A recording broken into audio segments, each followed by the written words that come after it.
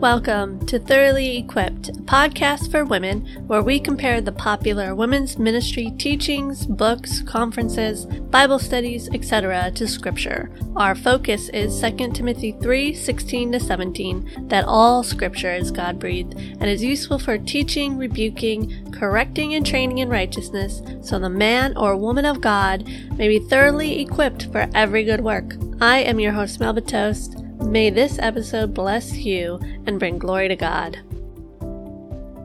Hello, ladies, and welcome back to another episode. So glad you could join me today. If you are new, welcome. We are in the middle of critiquing the very popular women's conference, the If Gathering. And if you have just tuned into this podcast, I highly suggest you go to the first episode of this series, which is episode 3 of this season. Now, in the previous episodes, I presented to you my purpose in critiquing the conference, how I plan on going about doing that, and I will also help put this episode in context for you as we are in the middle of looking at the 2020 conference, as the speakers were set to address Romans 8 and present us with Christ through them. At least that's what was promised by Jenny Allen in the opening session of the conference. So far we are 3 sessions in, and the word Christ and the name Jesus has been mentioned, but his person and work is at this point lacking in the messages. Now, if we were really being taught what Paul had communicated in the epistle, it would be really hard not to learn about Jesus and what he did for his people, because our problem and God's work is laid bare for us to know in this letter. Now, we've heard that God satisfied our greatest need, but no talk of how he did. We've heard that we should fight the enemy that presents us with negative thoughts, and that we should learn to value that which is in us, the Spirit of Christ, so that we would be empowered to live supernatural lives and accomplish God's calling for us. All of this we are supposed to get from Romans 8, verses 1 to 11. Today, I'm going to present to you a message given by Joe Saxon on Romans 8:14-17. And like the other messages, we're going to first look at this text in context and practice hermeneutics to determine what the author's intent was in writing the passage.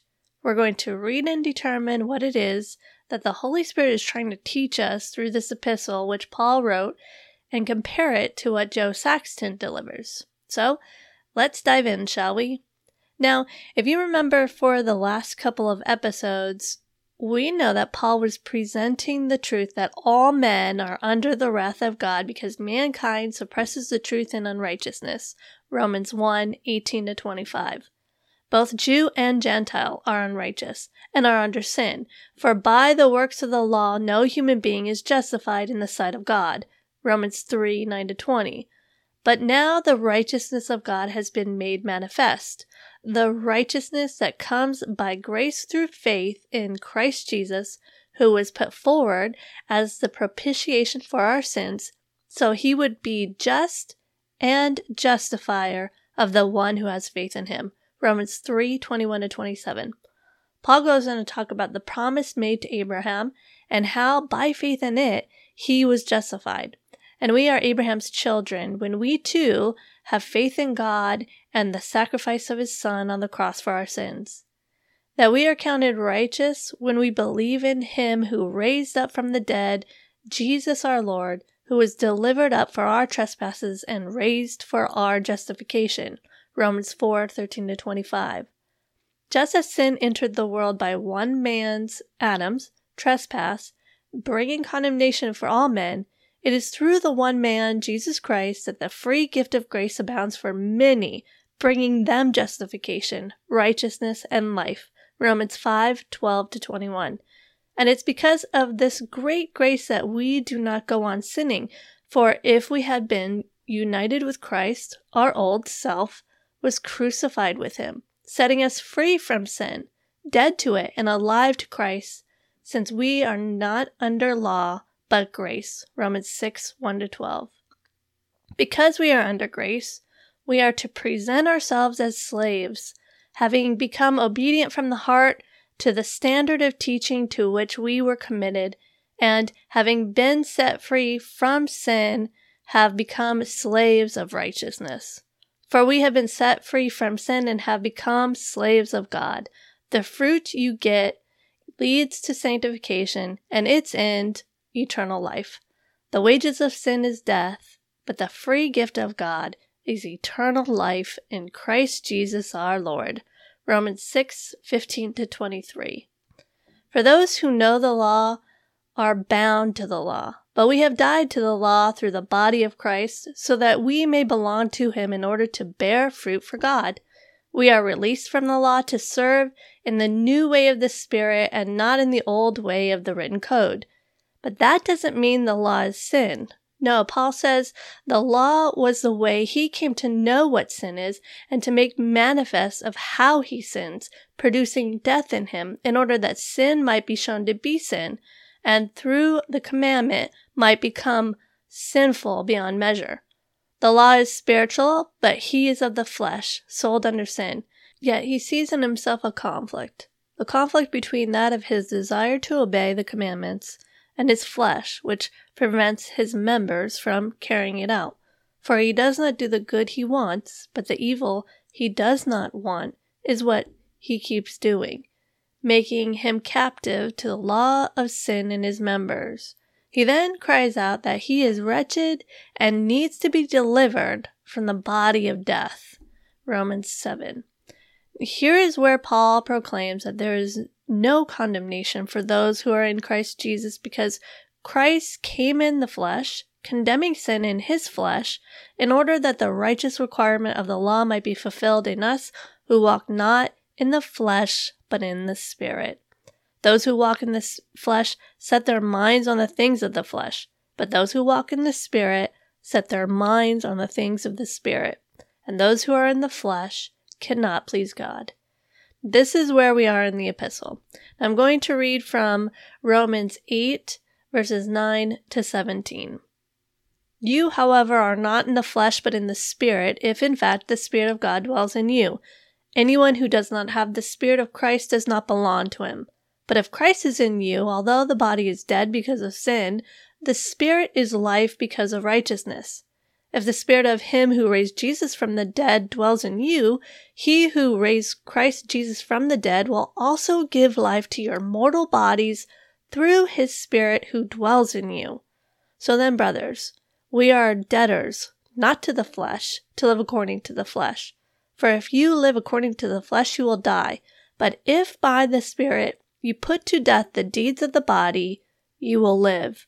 For all who are led by the Spirit of God are sons of God. For you did not receive the spirit of slavery to fall back into fear, but you have received the Spirit of adoptions as sons, by whom we cry, Abba, Father. The Spirit himself bears witness with our spirit that we are children of God, and if children, then heirs, heirs of God and fellow heirs with Christ, provided we suffer with him in order that we may also be glorified with him. So let's look at what this passage is talking about. The Holy Spirit, through Paul, after informing the reader that those who are in the flesh cannot please God, tells us that we are not of the flesh if the Spirit of God dwells in us. He wants us to know that though our body is dead because of our sin, the Spirit of life residing in us is righteousness.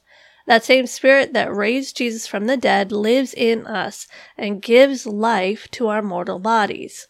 Because of this, we are not to let our flesh rule over us. We owe it nothing, and instead we desire and make great pains to put it to death so we might live. If we are led by the Spirit to put to death the deeds of the flesh, then we can know we are sons of God. We did not receive the spirit of slavery, of which he is talking about being under the control of the flesh, slavery to our desires and sins, by which we know in truth that we will one day be held accountable for every thought, word, and deed, every transgression of God's law. Knowing that, God's wrath will one day pour out on all who are without a perfect righteousness, leads one into fear. This is true, good, and right to have in a certain amount or other understood this and been brought to this fear. This fear leads to repentance. But we are not slaves to this knowledge, because we have been given the Spirit that instead of fear, we go to God as Abba Father, bearing witness that we are children of God, and as children heirs with Christ, not under God's wrath, but under his care and love. In Christ we will receive what God promises, provided we suffer with him, in order that we may also be glorified with him. All right. And before we dive into Miss Saxton's message, I want to point out that between Beth Moore's message and Joe Saxton's message, there is a portion of scripture that is left out and not even included in the rereading given by each speaker. So I mentioned in a previous episode that in their conference introduction, they read chapter 8 in its entirety. But with each message, each speaker has also so far gone back and read the section of Romans chapter 8 that they were given to teach on. This is where a couple of passages are completely left out. Romans 8 verses 12 and 13 are two of them. Notice what these verses say. So then, brothers, we are debtors not to the flesh, to live according to the flesh. For if you live according to the flesh, you will die. But if by the Spirit you put to death the deeds of the body, you will live. Now this is a conference and not a church. And so I understand that any in-depth verse-by-verse teaching is too much to ask. But what I do think is necessary and what I think should be happening in a conference that is at this time promising to give us Christ from Romans 8 is to at least speak about what is being taught in Romans 8, and that involves presenting messages that teach the concepts that come from the text. For either Beth Moore's message or Joe Saxton's message, verses 12 and 13, should be read and should be in their message in some form or other because it too is part of Romans 8. Yet, it is completely cast aside and ignored. Now with that said, let's see how Joe Saxton handles the text she's been given to speak on. Joe Saxton starts out with presenting the audience with this thought. If the Spirit of God is real, living in us, changing us, and brings us no condemnation, then it has implications for everyday life. And that Romans 8 verses 14 to 17 explains that and expounds upon what Jesus has done for us. She reads the text and gives a brief explanation into some history behind the Roman Empire at the time that this was written. And this is good to get to know the history at the time can help sharpen our understanding of what is being said in the text. So let's listen in to what she says about the history because she will use it to lay a foundation for her message. It was a culture that had lots of all kinds of people in it. But as was true of much of the Roman Empire, there was a number of people who'd been defined by slavery. They either had lived their entire lives as slaves or they had been freed from slavery. It was very common for slaves to be set free on a regular basis or to be able to buy their freedom. That's the backdrop, and it will become important to us in a little while. The thing this passage is known for is talking about adoption. And when we think of adoption, we have our own understanding, don't we? There are a number of us here who have adopted children or have been adopted. But when we are looking at adoption here, it's not the adoption of the Western world that we're used to, where a more vulnerable child is brought into a family setting for nurture and a whole new beginning. In the Roman world, when adoption happened, it was a wealthy leader who was looking for an heir, someone to continue their legacy, someone to continue their future, as it were, to run their business. And so they would adopt an adult, often an adult male, someone who'd been enslaved. And there'd be a big legal ceremony that would set them free. And it was known as the power of the father. The power of the father. And in this big ceremony, all the debts that slave had were now eradicated. Their old identity was now gone forever. In this legal transaction, they had all the new rights. They gained a new father in that day as a full-grown adult. So with this background in mind that many of the subjects were defined by slavery and explaining the Roman institution of adoption as one of taking on a slave to be adopted and be trained to take on the family business, so to speak. She describes the ceremony that took place in the adoption of these slaves. That somewhere in this ceremony there was a wiping out of their past. All was forgotten and forgiven, no matter what the past was, no matter the debts. Their life was, quote, completely and utterly transformed, unquote. It is with this background, she then says we are to look at the text. She reads the first part of verse 15, and she will read from the New Living Translation. Paul says this, so you have not received the spirit that makes you fearful slaves. Slavery is dehumanizing. It strips you of your identity, your purpose, and potential. Because all you're known as is a slave, not as a woman, not as a mother, not as a friend, not as a talented person. You're eradicated. And what Paul is saying to these people is that because of what Jesus has done, because of what the Spirit of God has done, you don't have to be defined by fear anymore. I want to bring to your attention the fact that she is using this translation because it will be the crux of her message. Now, unless you have many translations in front of you, you would not be able to recognize that this is a very sneaky twist. The New Living Translation states what she read. So you have not received a spirit that makes you fearful slaves. While most other translations render it this way. For you did not receive the spirit of slavery to fall back into fear. That's the ESV. Or, for you did not receive a spirit of slavery that returns you to fear. The Berean Study Bible. Or here's another example. For ye have not received the spirit of bondage again to fear. The King James Version. Now in this passage, remember the context is in light of the law and our inability to keep it. With this knowledge, we are brought into fear of the wrath that is due to us for the transgression of God's law.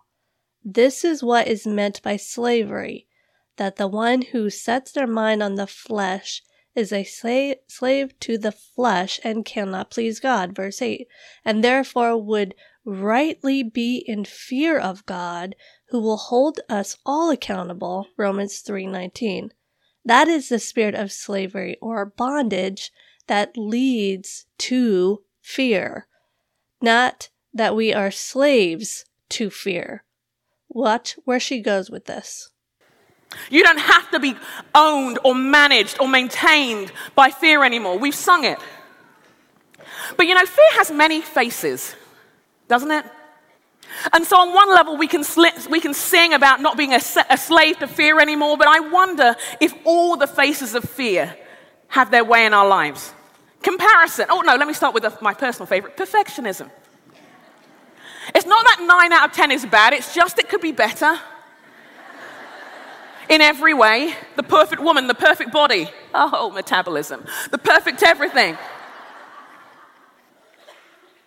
Because if we're not perfect, then we're not enough. Does that manage your life? Does that tell you who to be? Does that tell you how to be? Does it enslave you?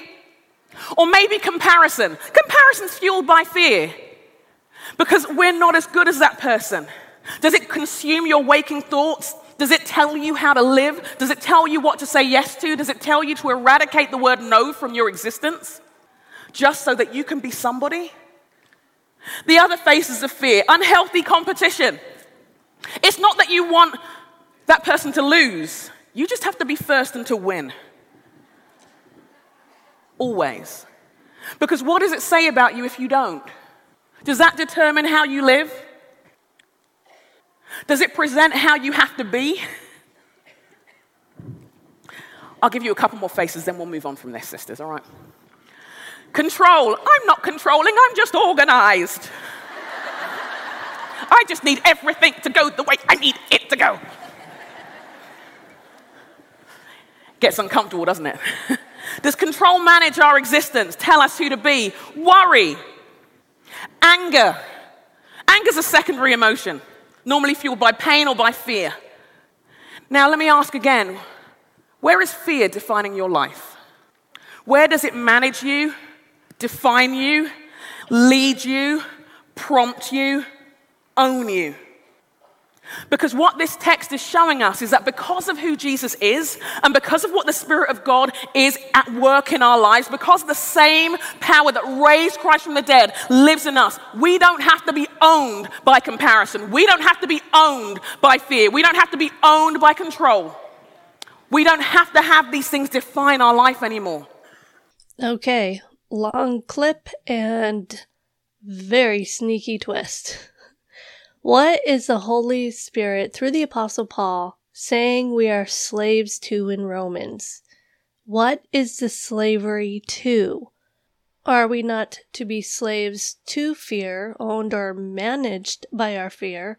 Or are we not to go back to slavery to the flesh that leads to fear? What does Paul mean by a spirit of slavery that leads to fear? Scripture interprets Scripture. Paul in chapter 6 describes slavery, that we are slaves either to obedience, which leads to righteousness, or slaves to sin, which leads to death. Do you not know that if you present yourselves to anyone as obedient slaves, you are slaves of the one whom you obey, either of sin, which leads to death, or of obedience, which leads to righteousness? But thanks be to God that you who were once slaves of sin have become obedient from the heart to the standard of teaching to which you were committed, and having been set free from sin, have become slaves of righteousness. I'm speaking in human terms because of your natural limitations. For just as you once presented your members as slaves to impurity and to lawlessness, leading to more lawlessness, so now present your members as slaves to righteousness, leading to sanctification. It is the spirit of slavery to sin that will cause us to live in fear. The pursuit of our own passions and flesh bring fear because we know that those who do these things will fall under the wrath of God. That's the context of this passage, and that is what this spirit is pointing to. This verse is not talking about fear guiding and ruling our life, producing such character traits as perfectionism, comparison, worry, etc. With this twist, we can know then that the text is not really going to be handled correctly. Did you see where she went with this?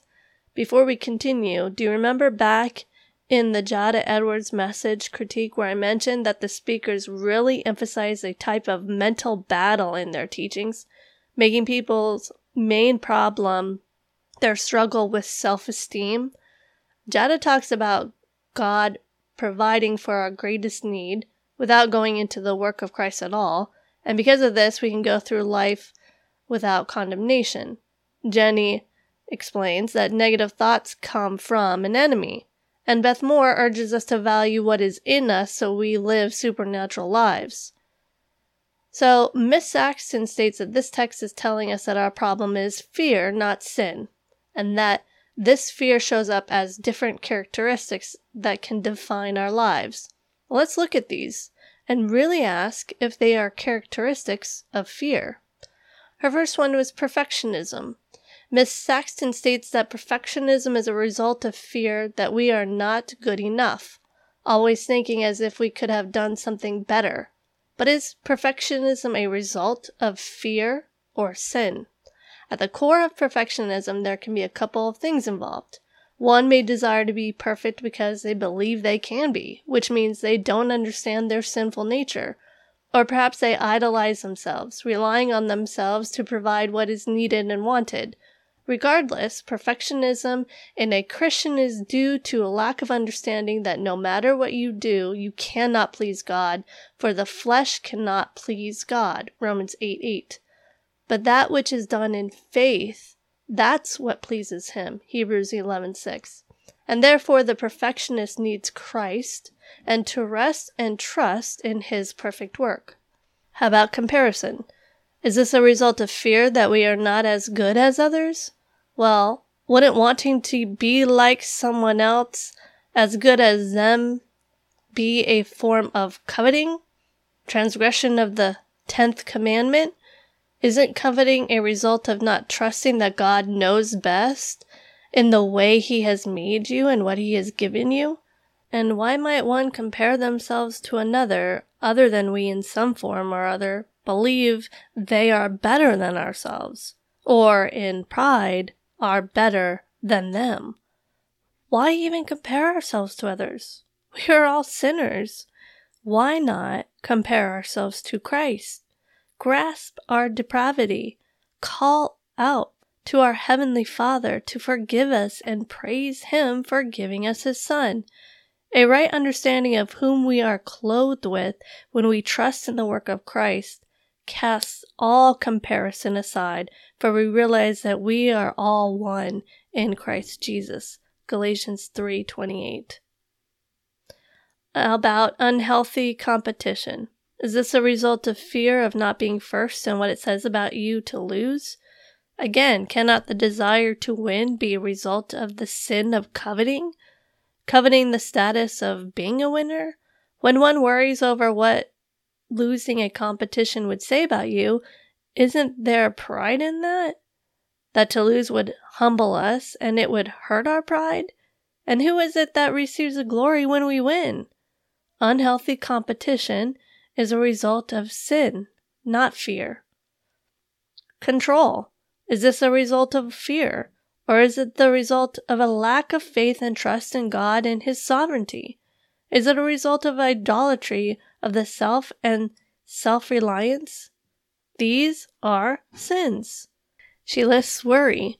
Again, lack of trust in the sovereignty and goodness of God. And anger, usually a result of the lack of gratitude for all God has given and or a lack of modesty and humbleness. For who is to say we deserve anything or any decent treatment? We usually lash out in anger because we feel someone has mistreated us or hurt our feelings. And we can feel anger for the mistreatment of others, but that would be good, but only if it's based in truth. She then begs us to ask this question. Where is fear defining our lives, and what does God want to say to us about it? She then goes back into the passage and reads the rest of verse 15 and verse 16, which says, But you have received the Spirit of adoption as sons, by whom we cry, Abba, Father. The Spirit Himself bears witness with our spirit that we are children of God. She will then connect the spirit of adoption to being set free from fear. Not sin, mind you, fear. Remember, it wasn't just about a baby being nurtured, but someone who'd been trapped, someone who'd been owned, someone who'd been dehumanized. This time, the power of the Father is on your life. This time, the power of the Father sets you free. This time, by the Spirit of God, you do not have to be defined by all the things that have labeled your identity. That you are not just welcome, but remember all the things that you think you owe. Remember the things that have named your life, owned your identity, owned your story. The words that have defined you. I say this every year, so I'll say it again because why not? We have those phrases, don't we, where we say, sticks and stones don't break my bones, but words will never hurt me. It's such a lie. Such a lie. We've been owned by the things that people said are too much about us, not enough about us, things that we're always and things that we will never be. And yet, because we've been adopted, because God has adopted us in His family, the power of the Father says this, it's broken. The old debts are done, and it has no claim on your life anymore. So our problem was that we were under the slavery of fear, oppressed, labeled, and misidentified. Not that we were slaves to sin, to our flesh, walking in the desires to gratify the flesh, all of which was leading us to death. Instead, we were victims to fear and owned by what we say about ourselves and what others say about us. But now we have been adopted, no longer owned by these things. And again, she challenges us to ask if we are really free.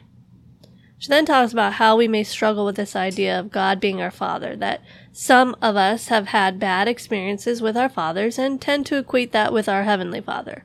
She gives her own story of the absence of her father in her life and invites us to come to God as a different Father, one that wants to set us free from whatever has trapped us, and asks us what is our picture of God the Father and how is it defining our life. She urges us to be honest if we still fear God. If we're honest, would we say that actually we are still afraid of this God the Father? We do expect Him to let us down. We do expect him to hurt us, or we don't know what he's like. And I ask you, what part of your old life is still laying claim to you? Is still holding on tight? What are the words that you can't escape? What is the past you can't get past? So in this clip, she lays out that our past words or characteristics of fear, these things that she says could still be laying claim to you, need to be let go, and insinuates that our lack of knowing God as our Heavenly Father is a result of these things in our past. Not our sins, not a lack of diving into His Word and getting to know Christ, but merely letting go of our fears. And since she says God is real, has adopted us, and is a far better Father than we know, it changes our lives forever. But there is more. Since we are adopted, we are also heirs. She then proceeds to read the rest of the passage, which states, "And if children, then heirs, heirs of God and fellow heirs with Christ, provided we suffer with him in order that we may also be glorified with him." She then brings back the Romans law and institute that surrounded Roman adoption, describing how slaves who were adopted became heirs, who were to carry on the legacy of the family, always the father's, and always representing him in the world. The slave is now an heir and has been given a purpose. This once slave now has a purpose, now has an identity which leads him into the future and a new life where everything he did as he lived out the business would represent what the Father brought and who the Father was in the world. Now, you and I are heirs. So it's not just that we are daughters of the King. It's not just that we are transformed, but we have a purpose to rise into. We have been given an inheritance. We have been given gifts and ability and calling to live into. It's part of this transaction here. Not only is the past gone, the future is now.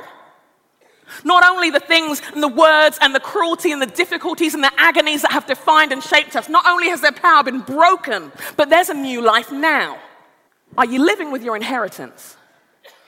Have you picked up the gifts that the Father gave you? Now, there's some tiny bit of truth in this in regards to a new life and gifts being given to us to do good works, but not some grand purpose, but works of service and love towards other in big and small ways. But this is not what this passage is saying about our inheritance. While there are some blessings that we receive when we become Christians, we can't or won't miss out on anything God has promised to give us. Before we get into what this passage means by being an heir and what is our inheritance, let's continue listening to what she has to say. But can you imagine a child on a Christmas day or any other given day having something which is a gift and not unwrapping it? Thinking, I'm still bound by my fears. I'm still bound by my comparison. I'm not as good at that gift as she is. That gift don't look as good on me as it looks on her. I'm afraid of that gift. That gift is dangerous in my hands because did you know who I used to be? Did I know what you used to do? And yet I think we do that all the time. The Father has given us gifts that we refuse to unwrap because we're afraid of them, because we're intimidated by them, because we're not sure we're good enough for them, because we're not sure we've got our lives together enough. And then suddenly, although we've sung that we're no longer a slave to fear, we are actually living it all over again. And God invites you, unwrap the gift. Now, like I said, God does give us gifts, but is that our inheritance? Are our gifts our inheritance? Can we miss our inheritance because of fear? Is this what Paul means when he talks about being heirs? What does Paul say our inheritance is? Well, now let's look at the text and do like we always should when trying to understand what it is trying to say and actually put it back in context. Let's start at verse 12 and read all the way to verse 25. So then, brothers, we are debtors, not to the flesh, to live according to the flesh. For if you live according to the flesh, you will die. But if by the Spirit you put to death the deeds of the body, you will live. For all who are led by the Spirit of God are sons of God. For you did not receive the spirit of slavery to fall back into fear, but you have received the spirit of adoption as sons, by whom we cry, Abba, Father. The Spirit himself bears witness with our spirit that we are children of God, and if children, then heirs, heirs of God and fellow heirs with Christ, provided we suffer with him in order that we may also be glorified with him. For I consider that the sufferings of this present time are not worth comparing with the glory that is to be revealed to us. For the creation waits with eager longing for the revealing of the sons of God. For the creation was subjected to futility, not willingly, but because of him who subjected it, in hope that the creation itself will be set free from its bondage to corruption and obtain the freedom of the glory of the children of God. For we know that the whole creation has been groaning together in the pains of childbirth until now. And not only the creation, but we ourselves, who have the first fruits of the Spirit, groan inwardly as we wait eagerly for adoption as sons, the redemption of our bodies. For in this hope we were saved. Now hope that is seen is not hope, for who hopes for what he sees? But if we hope for what we do not see, we wait for it with patience. The inheritance talked about in Romans is not gifts that God has given to accomplish a purpose, but the new heavens and new earth, free of corruption and futility, and our new imperishable sinless body that we will receive upon the return of Christ. But listen to what Miss Saxton says our inheritance is. Step into your inheritance, because it's his gift anyway. The gifts you have are his gifts for you. And because as his heirs, you have a mission in the world to represent him, to live for him. And I wonder, as we sit there on our days when we don't claim our inheritance, where our inheritance is left gathering dust and our gifts are left somewhere else, what isn't happening because you and I haven't stepped into what God has offered us? What businesses aren't we starting? What courageous conversations that would change our families aren't happening? What churches aren't being birthed? What ministries aren't being awoken and brought to life? What non-profits aren't happening? What lives aren't being changed because we're afraid of a God-given inheritance? It's time to rise into what God has for you. Joe Saxton is teaching that our inheritance is the gifts given by God to accomplish a purpose or great calling. These callings such as business opportunities, conversations, or church births can be missed if we don't open and receive our inheritance. See, this is how Scripture is twisted. It's so often done that women miss it.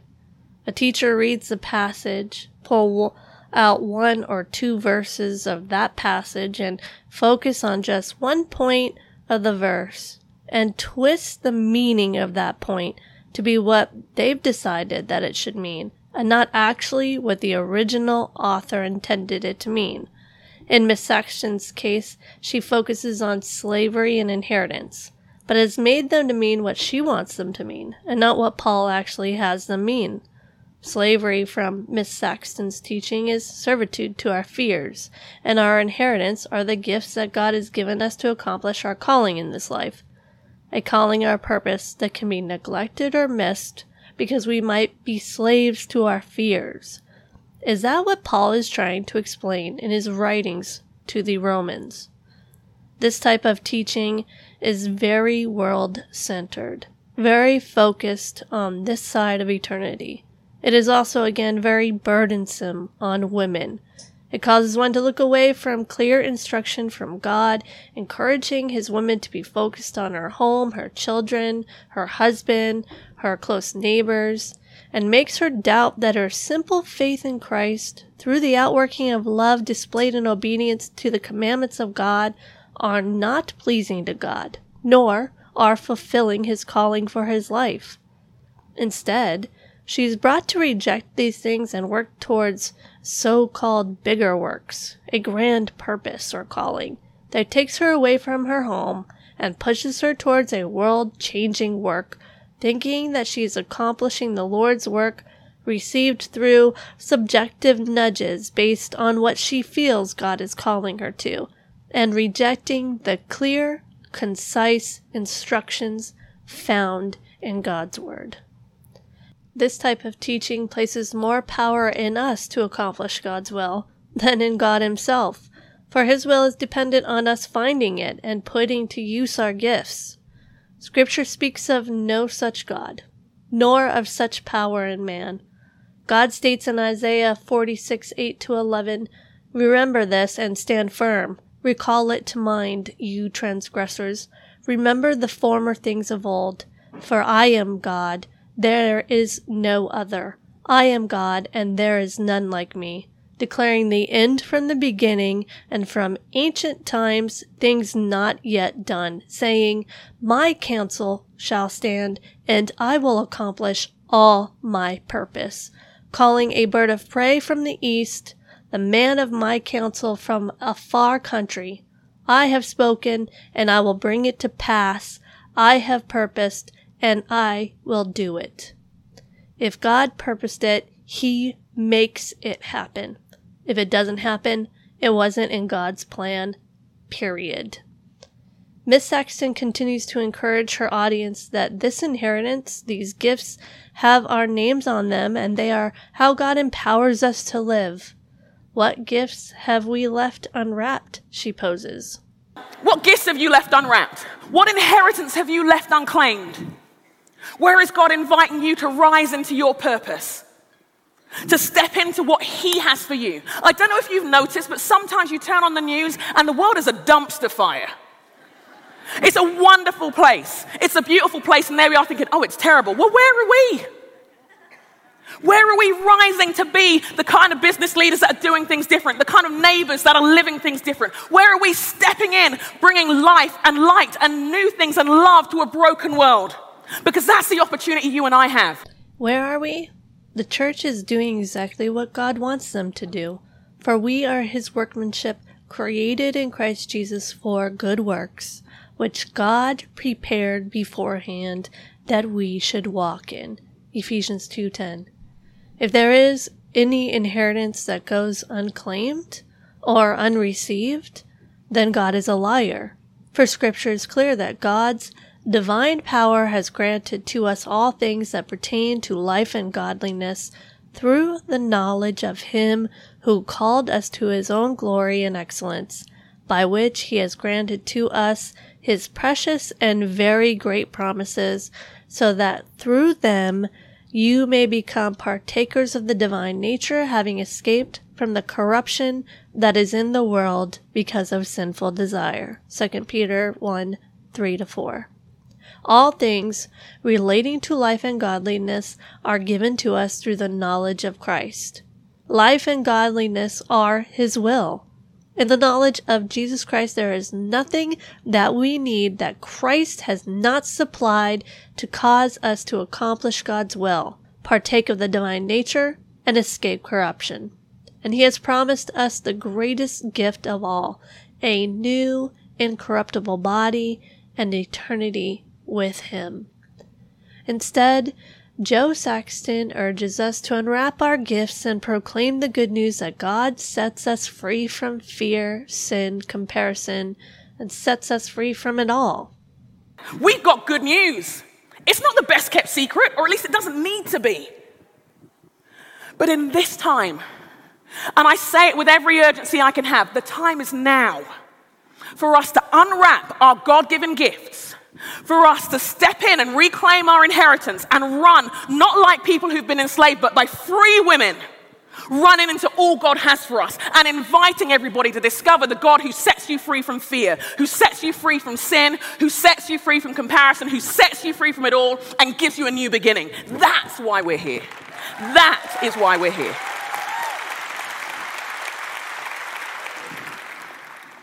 I think this was the only part of her message that I could, for a small part, agree with her. For if the Son has set us free, then we are free indeed. John 8:36. Free from sin, free from all the ways we suppress the truth in unrighteousness. When we reject or deny that God is a good God who is in complete control, we end up living in fear and anxiety. When we reject that God knows best, we live in the sin of ungratefulness, control, comparison, unhealthy competition, worry, and anger. Deep down, these are all the result of coveting, wanting more than what God has given, and is blasphemy, rejecting God as God, and refusing to give Him glory for all that He has done and given. All of these deserve the wrath of God. Yet the Son sets us free, free from fear of the punishment and wrath of God because of the Son's sacrifice, and doesn't just give us a new beginning, but an entirely new nature. Yet Joe has made our problems our fears and not our sins, and our inheritance are gifts that magnify our works for the world. Romans does not teach this. Romans teaches that the problem lies with us, born with a sinful nature to reject God in all we do, think, and say. Romans magnifies Christ's life as our righteousness and His death on the cross as our propitiation for not only our sins, but the sins of the whole world. And we have come to know Him if we keep His commandments. 1 John 2:2-3. We who trust in Christ's work are given the Spirit to set our minds on the things of the Spirit, putting to death the deeds of the flesh. Because we have this Spirit, we are not to fall back in fear of the judgment and wrath of God, but can come to Him as Father, bearing witness that we are His children, heirs with Christ, provided we suffer with Him in order that we be glorified with Him. These sufferings are nothing compared to the glory that will be revealed to us, the glory of the new heavens, new earth, and new body that will one day be given to us. For this perishable body must put on the imperishable, and this mortal body must put on immortality. When the perishable puts on the imperishable, and the mortal body puts on immortality, then shall come to pass the saying that is written, Death is swallowed up in victory. O death, where is your victory? O death, where is your sting? The sting of death is sin, and the power of sin is the law. But thanks be to God who gives us the victory through our Lord Jesus Christ. 1 Corinthians 15:53-57. This is our inheritance. This is what the Spirit groans for within us. And this inheritance will come to pass for all those who trust in Christ Jesus. And that is it for Joe Saxton's message. What did you think, ladies? Did she handle the text correctly? Was her teaching on Romans 8:14-17 what Paul was trying to teach through it? Feel free to email me and let me know what you think at thoroughly-equipped316@gmail.com. But until next time, where we will be examining a message on Romans 8 verses 24-28 given by Ruth Chow Simmons, I pray that you are praising God that you did not receive a spirit of slavery to fall back into fear, but a spirit that draws you close to God as a loving Father, one who provided everything you needed to be made right with Him. A loving Father who sent His Son to die for you and promises to raise you from the dead like He raised Christ from the dead, who is the firstborn among many brothers. I pray you are looking forward to your inheritance, desiring it greatly with each passing day. And if you do not know this and are not assured of this promise, I pray that God grants it to you. For I pray that you are in His Word.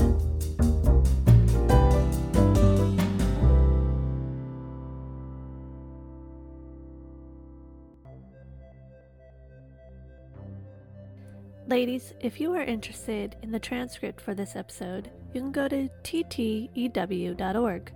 You can find other great resources, articles, blogs, and videos that may bless you in your Christian walk, as well as links to follow me on social media. If you wish to contact me, you can email me at thoroughly-equipped316@gmail.com. Again, the website address is ttew.org. Thoroughly Equipped is part of Striving for Eternity's Christian podcast community. Striving for Eternity is a Christ-centered ministry focused on equipping people for eternity by assisting Christians to have an eternal perspective on life. They strive to bring evangelism, discipleship, apologetics, and Christian living together for the purpose of eternal preparation by exalting God, edifying and equipping the saints, and evangelizing the lost. They provide speakers, online articles, online courses, books, podcasts, and other theological resources, all centered on God's Word. To find out more, go to strivingforeternity.org. And to listen to other podcasts, go to podcast.strivingforeternity.org. I pray that their resources bless you as they have blessed me as we live our lives day by day, praising and glorifying God.